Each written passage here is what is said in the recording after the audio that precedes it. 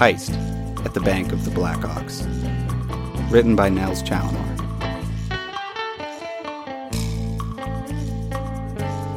Chapter 1. Elizabeth P. Dickey shifted her attention between the clock, the door to her employer's office, and the man sitting across from her in the small anteroom of the bank's inner chambers. She did this in rounds, letting her eyes drift to the clock every minute on the minute. The clock showed 4:58, but the clock was slow. The man wore a tweed blazer with worn suede elbow pads and a red carnation stuck into the buttonhole on the lapel. Beneath the coat, he had on a gray flannel buttoned all the way up to the neck. The absence of a tie surprised Elizabeth, who had seen hundreds of applicants plead their case to Mr. H. in the 20 years she had been working for him. All of them had worn ties. It was simply what one did when one wanted a loan. The man caught her wandering gaze, and his mouth split into a toothy grin. I think, it shouldn't be long now, she stammered. Elizabeth blushed. The man across from her exuded confidence. It seemed to leak from his pores. Elizabeth's feelings of intimidation and awe surprised her. Confidence was something she associated with the trappings of wealth, but if this man was wealthy, he neglected to show it. His trousers were frayed in places, and his boots were flecked with mud. With the exception of a carnation, nothing about him was decorative, and yet she still found herself feeling as though she were in the presence of a Maharaja or a dean at some elite Eastern university. He didn't speak, just nodded slowly and looked down at his hands resting in his lap. Elizabeth looked back up to the clock. 5 o'clock. She heard the muted clatter of the tellers closing and locking their registers, ushering the odd customer or two from the bank's main room, which took up roughly 3/4 of its total footprint. The remaining fourth was split between this anteroom, which was no wider than an omnibus and a fraction of the length, and Mr. H.'s well-appointed office. The room in which she and the stranger sat was just large enough for a small desk and 2 chairs. The room was windowless and stuffy from the heat of 2 breathing bodies. Elizabeth was a practical woman, rounding the corner on middle age and 20 years into the 30-year mortgage on the boarding house she and her sister-in-law had opened after the untimely death of their husbands. Both Thomas Dickey and his brother Louis had died when their freight train derailed just outside Ashland, spilling its heavy cargo and few passengers into a deep ravine. Elizabeth and Daisy had wasted no time in applying for a loan from Mr. H., who was, at that time, operating out of his home while his bank was under construction. Without their husbands, they needed their own source of revenue, and fast. So they used Mr. H.'s money to build a boarding house on their late husband's property. And a few days after the funeral, Daisy took the day shift at the boarding house and began working nights as a nurse at the sanatorium. Elizabeth looked over the accounts and paperwork of their business at night and worked by day for Mr. H., who had offered them favorable terms on their loan, provided Elizabeth enter his employ. Elizabeth knew that Mr. H. didn't really need a secretary. He had hired her simply to inflate his withering ego. A fastidious record-keeper with an almost maniacal attachment to having things done his way, he had a predictably explosive temper whenever he reviewed Elizabeth's work. He would retype all documents, reorganize his own calendar, and walk to the cafe himself to pick up his daily sandwich, having decided that for such important work no one but Mr. Warren G. Harding would do. About the only job that Elizabeth was allowed to do without direct supervision was to entertain visitors, until such a time as Mr. H. was ready to see them. The only thing that Mr. H. hated more than being interrupted in his work was when someone used his real name in conversation. A lifetime of mockery had made him adverse to the sound of it, and only initials would do. Explaining that, without embarrassing Mr. H., was Elizabeth's true purpose at the bank. Bullseye was a small town, so anyone applying for a loan already knew to call the banker Mr. H. Elizabeth's primary function was only needed when someone new moved to town, which was happening with less frequency these days, a development that made her fear for the maintenance of her boarding house. But Elizabeth felt that her mere presence provided a sense of accomplishment and victory for Mr. H. She was a piece of furniture, a fixture in the diorama that he had created to convince himself of his greatness, along with the antique compasses and astrolabes in his office and the Bank of the Black Ox itself. Mr. H. had funded the construction of the enormous marble edifice, incongruous among the 20-odd other brick-and-mortar buildings that composed the town. He had chased a spirit of adventure and brought his East Coast money all the way out to Oregon. He had taken that money and given it out like candy on Halloween to anyone who asked, and for a while, everyone was happy. Then everyone realized that they had to pay Mr. H. to live on the land that they were already living on before he moved to town. He owned them, and there was nothing they could do about it. Elizabeth had been attending to an impatient matron in the queue for the tellers when the stranger walked in. She had almost missed him as he walked through the door labeled office and made for the doors to Mr. H.'s chambers. She had chased after those swinging leather elbow pads, hissing, "Stop!" He had turned, flashed her that toothy grin, and addressed her casually. "Is Mr. Hardin in?" he had asked.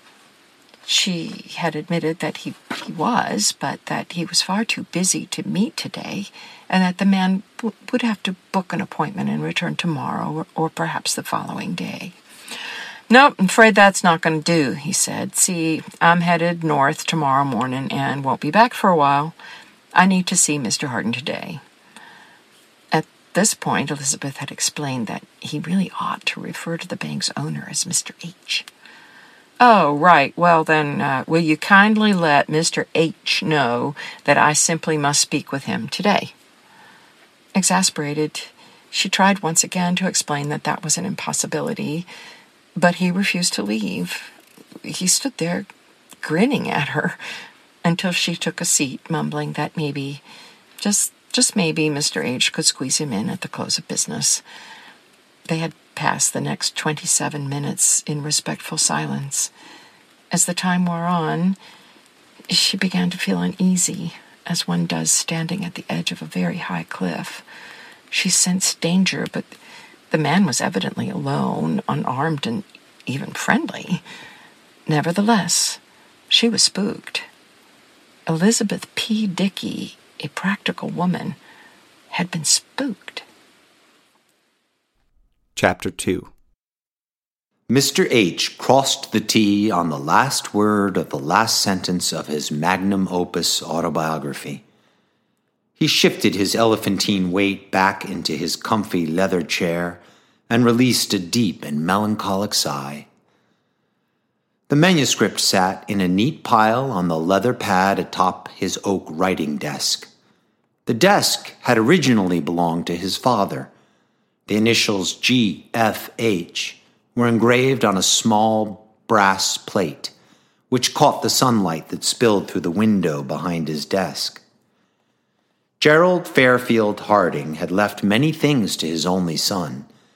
He had left him his desk and extensive library, the numerous cartographical and horological instruments that now adorn the shelves of Mr. H.'s office, the fortune that had allowed Mr. H. to transplant himself to a new state, a new region, a new life, and the legacy that had prompted Mr. H. to do so. Gerald had circumnavigated the world on a sailboat. He had hunted big game on the plains of Africa and hung the taxidermied heads of rhinos, giraffes, and lions from the walls of his parlor. He had shaken hands with senators and presidents, pulling the strings from which the world hung. Gerald Fairfield Harding was a great man.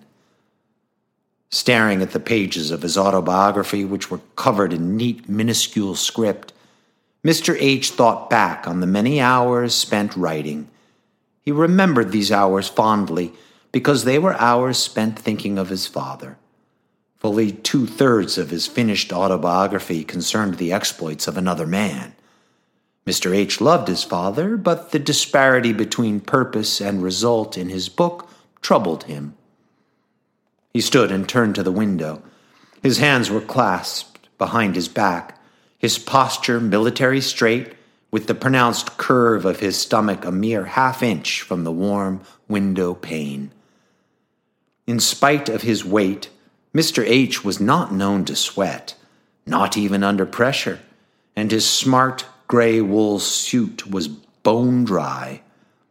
But his anxiety showed in the way he fingered the gold signet ring on his left pinky, spinning it and tracing the small ox emblazoned on the face with one of his neatly trimmed nails. He was remembering the night his father had given him the ring. "Son!" His father's voice echoed through the halls of their palatial house, followed by the sound of scurrying footsteps. The door to the parlor stood slightly ajar. The young Warren Harding heard the sound of a fire crackling within. "Enter!" his father called. He entered the warm enclosure of the room. The windows were shut, and the high velvet curtains were drawn. A decanter and tumblers on a table by the door flashed with the flickering glow of the fire, as did the barrels and blades of the crossed rifles and swords on the walls. The expressions on the various animals' faces immortalized their rage. Flames flickered in their dead black eyes. Gerald stood, leaning one strong, calloused hand against the mantel, his eyes downcast into the burning logs. The other hand was raised before him, gently cupping something small and precious. He wore a green velvet smoking jacket. His straight black hair dripped with perspiration. Mr. H. inherited his chronic desiccation from his mother, who was as pear-shaped and dour as her son eventually grew up to be. Gerald didn't turn as his son entered the room. "Sit down." Warren took a seat in one of the two armchairs that were positioned perpendicular to the fireplace. He looked up at the angular jaw and piercing, troubled eyes of his father's profile. "What do you see?" Gerald asked. I'm sorry, sir?" Warren stammered, unsure whether his father's question had been rhetorical. "I know you are looking at me. I'm asking you what you see." Warren thought for a moment, wondering if this question, like so many of his father's questions, was a trap, a test of his intelligence, wit, or independence. It was hard to tell, but his father usually sat facing him when he laid such a trap, grinning with mocking bemusement. Standing in front of the fire, his father looked serious, determined. "I see a great man." Gerald shook his head slowly. When he spoke, words trickled from his mouth. "No. What you see is a father, and one who has failed his boy." Warren sat up to interject, but his father turned and held up a hand. Settling into the chair opposite his son, Gerald continued, "I know that it is hard for you to see me as a failure. You look up to me, and how could you not? I have regaled you with stories of my adventures and exploits since before you could understand my words." Gerald nodded at his son's conspicuous silence. "You are probably thinking of one of these stories now, holding it up as evidence of my success, of my greatness." Gerald sighed and revealed the thing he had been holding in his hand. It was his signet ring, a fat gold band emblazoned with the Harding family crest, a sturdy ox trotting beneath the motto, Prudens qui fortis. "But the truth," Gerald said, avoiding eye contact with his son, "the truth is that none of that makes a lick of difference. Not one of the things that I have told you about my life proves that I am anything more than a father who has failed his son. because by telling you all of it, I have instilled in you the idea that in order to be a great man, one has to have adventures, when, in truth, greatness is measured not by the stories we tell, but by the pride we take in our lives and the things we leave behind." Gerald stopped, his mouth twitching from the burden of expressing himself. Warren watched the pedestal upon which he had placed his father wobble. "But, Father," he cried, "are you not proud? Are you not proud of this?" He waved his arms, gesturing to the walls of the cavernous room in which they sat. "Are you not proud of your life, the things you've done?" "Bah!" Gerald spat. "Knickknacks and monuments to my vanity, that is all it is. There's no substance. Real pride is not in the ownership of things, but in the recognition that some things can never be owned." Gerald held the ring out to his son, stretching his long, velvet-clad arm across the distance between them. "I'm giving this to you," Gerald said. "And before you say that you couldn't possibly, I want you to be quiet and listen. I am giving this to you to remind you that the most important things are the things we pass on. Your name, for example. I named you after a good friend, a great man, because I wanted you, too, to be a great man. Because until you become a great man, I won't be one." Warren took his father's ring without another word, fitting it onto his left pinky, where it had remained until the day in question, the day Mr. H. finished his autobiography and stood at the window, staring out at the town he had come to own. He never fully understood his father's speech, but had made it his mission to become a great man so that his father could be one as well. Thinking of the mammoth stack of papers behind him in which Mr. H. was little more than a footnote, he began to grow worried that he had failed his father.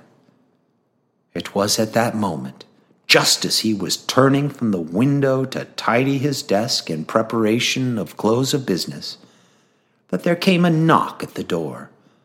Elizabeth opened it a crack and stuck her head in. "Someone to see you, sir. About a loan." "I don't take applicants after 4, you know that. Tell him to go away." "Yes, sir, I know, but he's very insistent." "Tell me, Elizabeth," Mr. H. said, cocking his head, "why do I pay you if you are incapable of doing your job properly?" Elizabeth's stern, homely face tightened into a grimace. She said nothing. "Well, I suppose you may as well send him in. I will take care of this gentleman just like I take care of everything else around here." Elizabeth remained mute in the doorway. "Send him in," Mr. H. repeated. "Yes, sir." "Oh, and Elizabeth," Mr. H. called, her head returned. "Stick around, if you would, until our guest leaves." She hesitated. "Is there a problem?" he asked. "No, well, not really. Daisy has to leave soon for the hospital, and I had hoped to be home before she does so that the house doesn't go unsupervised." "Well, you should have thought of that before you allowed someone to make an appointment. It's not my fault that your sister-in-law has to go to her job at the loony bin, nor is it my fault that you can't follow simple instructions, is it?" "No, sir, I guess it isn't." "You guess?" "No, I mean you're right. I should have been more firm with him," Elizabeth admitted. "Firmer. And yes, you should have." They stared at each other for a moment. "That will be all," he said. "Send him in." Elizabeth closed the door. Mr. H. heard the sound of murmuring voices as he slipped his manuscript into the lowest drawer in his desk, locking it shut with a large brass key As he sat back up in his chair, the door to his office opened, revealing a thin man of medium height in a tweed blazer and dirty slacks with a red carnation tucked into his lapel. "Mr. H, I presume?" the man said, stepping into the room and closing the door behind him. Chapter 3. Benjamin Murphy faced Mr. H across the spacious office. Neither man smiled. Two pairs of eyes narrowed in a joint attempt to size up the other. Mr. H saw a man without a tie. Under normal circumstances, the absence of this particular accessory would have provoked his ire. A snappy dresser himself, Mr. H was adamant that the people with whom he interacted share his sartorial values, especially in a business setting, which this was. But there was something else about this man. Standing in his mud-stained boots on the spotless hardwood floor of the office, 7 minutes after the close of business, there was something that gave Mr. H pause, that made him reconsider the exclusively transactional mentality he had decided to adopt for this interaction. One might even have gone so far as to say that he was spooked, though he would never have admitted as much himself. Benjamin Murphy saw an inflatable man. Mr. H sat in a large leather chair behind the desk. His arms were crossed over his tremendous belly, and his head was lowered so that his neck was invisible beneath a triple-cheeked chin. His eyes sparkled through slit lids. Benjamin guessed that the look was designed to be intimidating, but it came across comically so. The expression was of exaggerated disappointment, as though Mr. H were in the process of scolding a child. Possibly one of the 6 adolescent girls that surrounded him and a woman who may as well have been a feminine carbon copy of him in a small framed photo on his desk. All 8 members of the family were dressed in spotless white, a color incongruous with the grim expressions staining their faces. Benjamin fought not to feel sorry for the man across from him. "Take a seat, please." Mr. H gestured to a chair on the far side of the desk, unwrapping his arms and then bringing his hands back together so he could turn the ring around his pinky. The ring made 2 revolutions in the time that it took for Benjamin to take a seat. "Thank you," Benjamin said. "You've got quite the place here." Mr. H smiled the bureaucratic kind of smile that screams, "Thank you," between whispers of, "Get to the point and get out."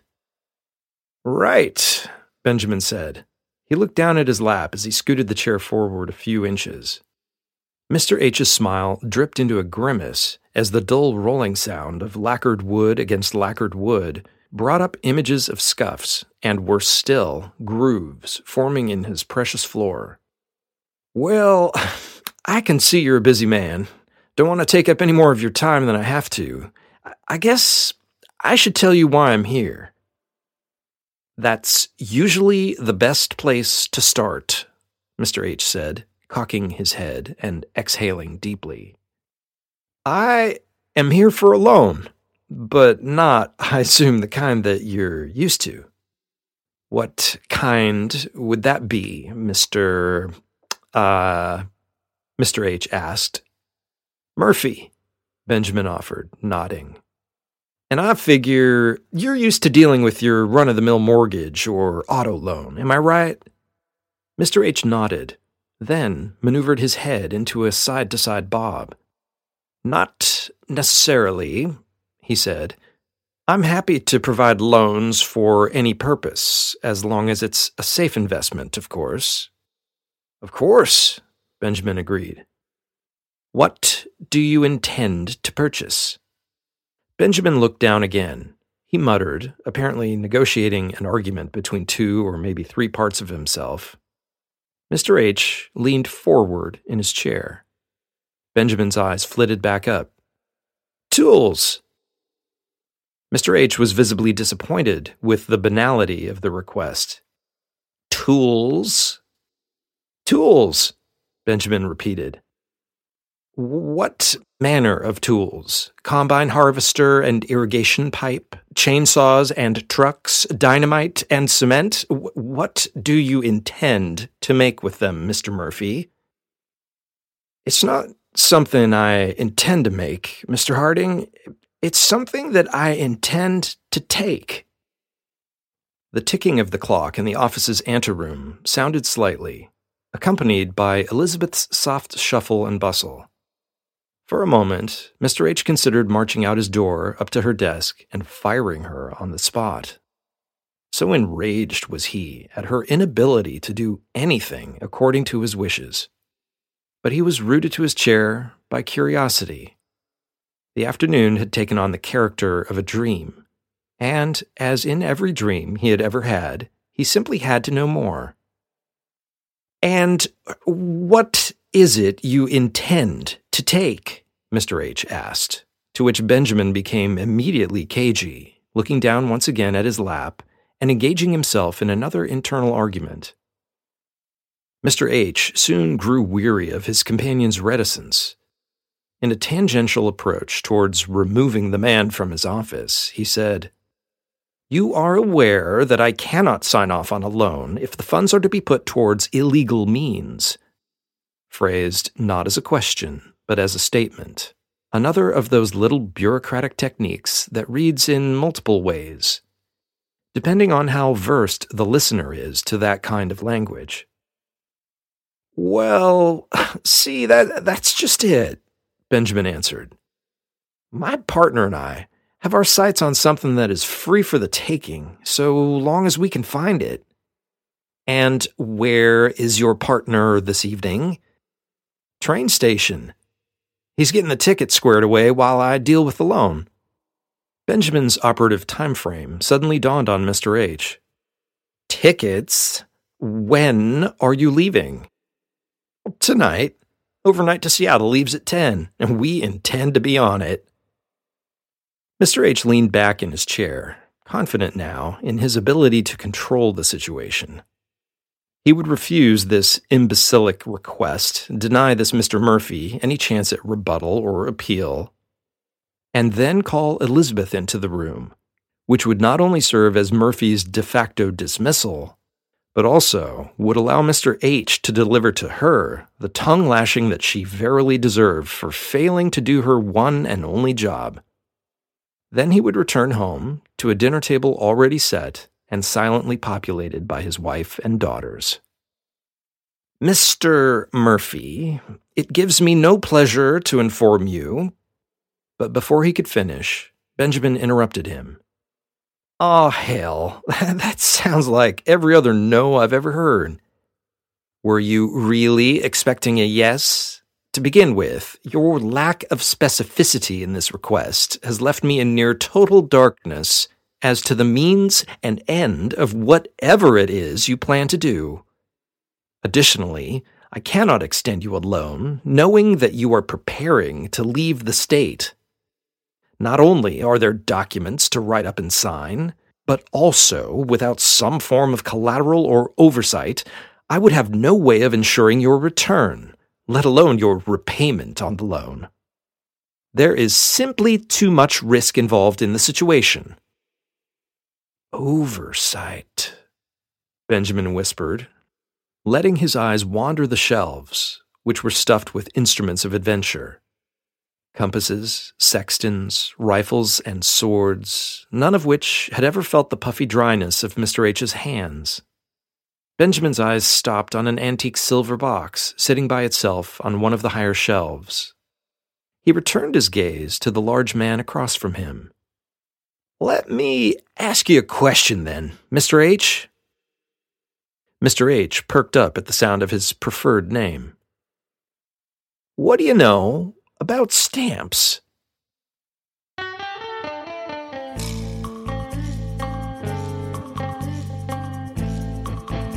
Heist at the Bank of the Black Ox. Written by Nels Challenor. Produced by Jesse Rosenthal. Chapter 1, read by Barbara Deering. 2, by Tom Challenor. And 3, by Matt Eldridge.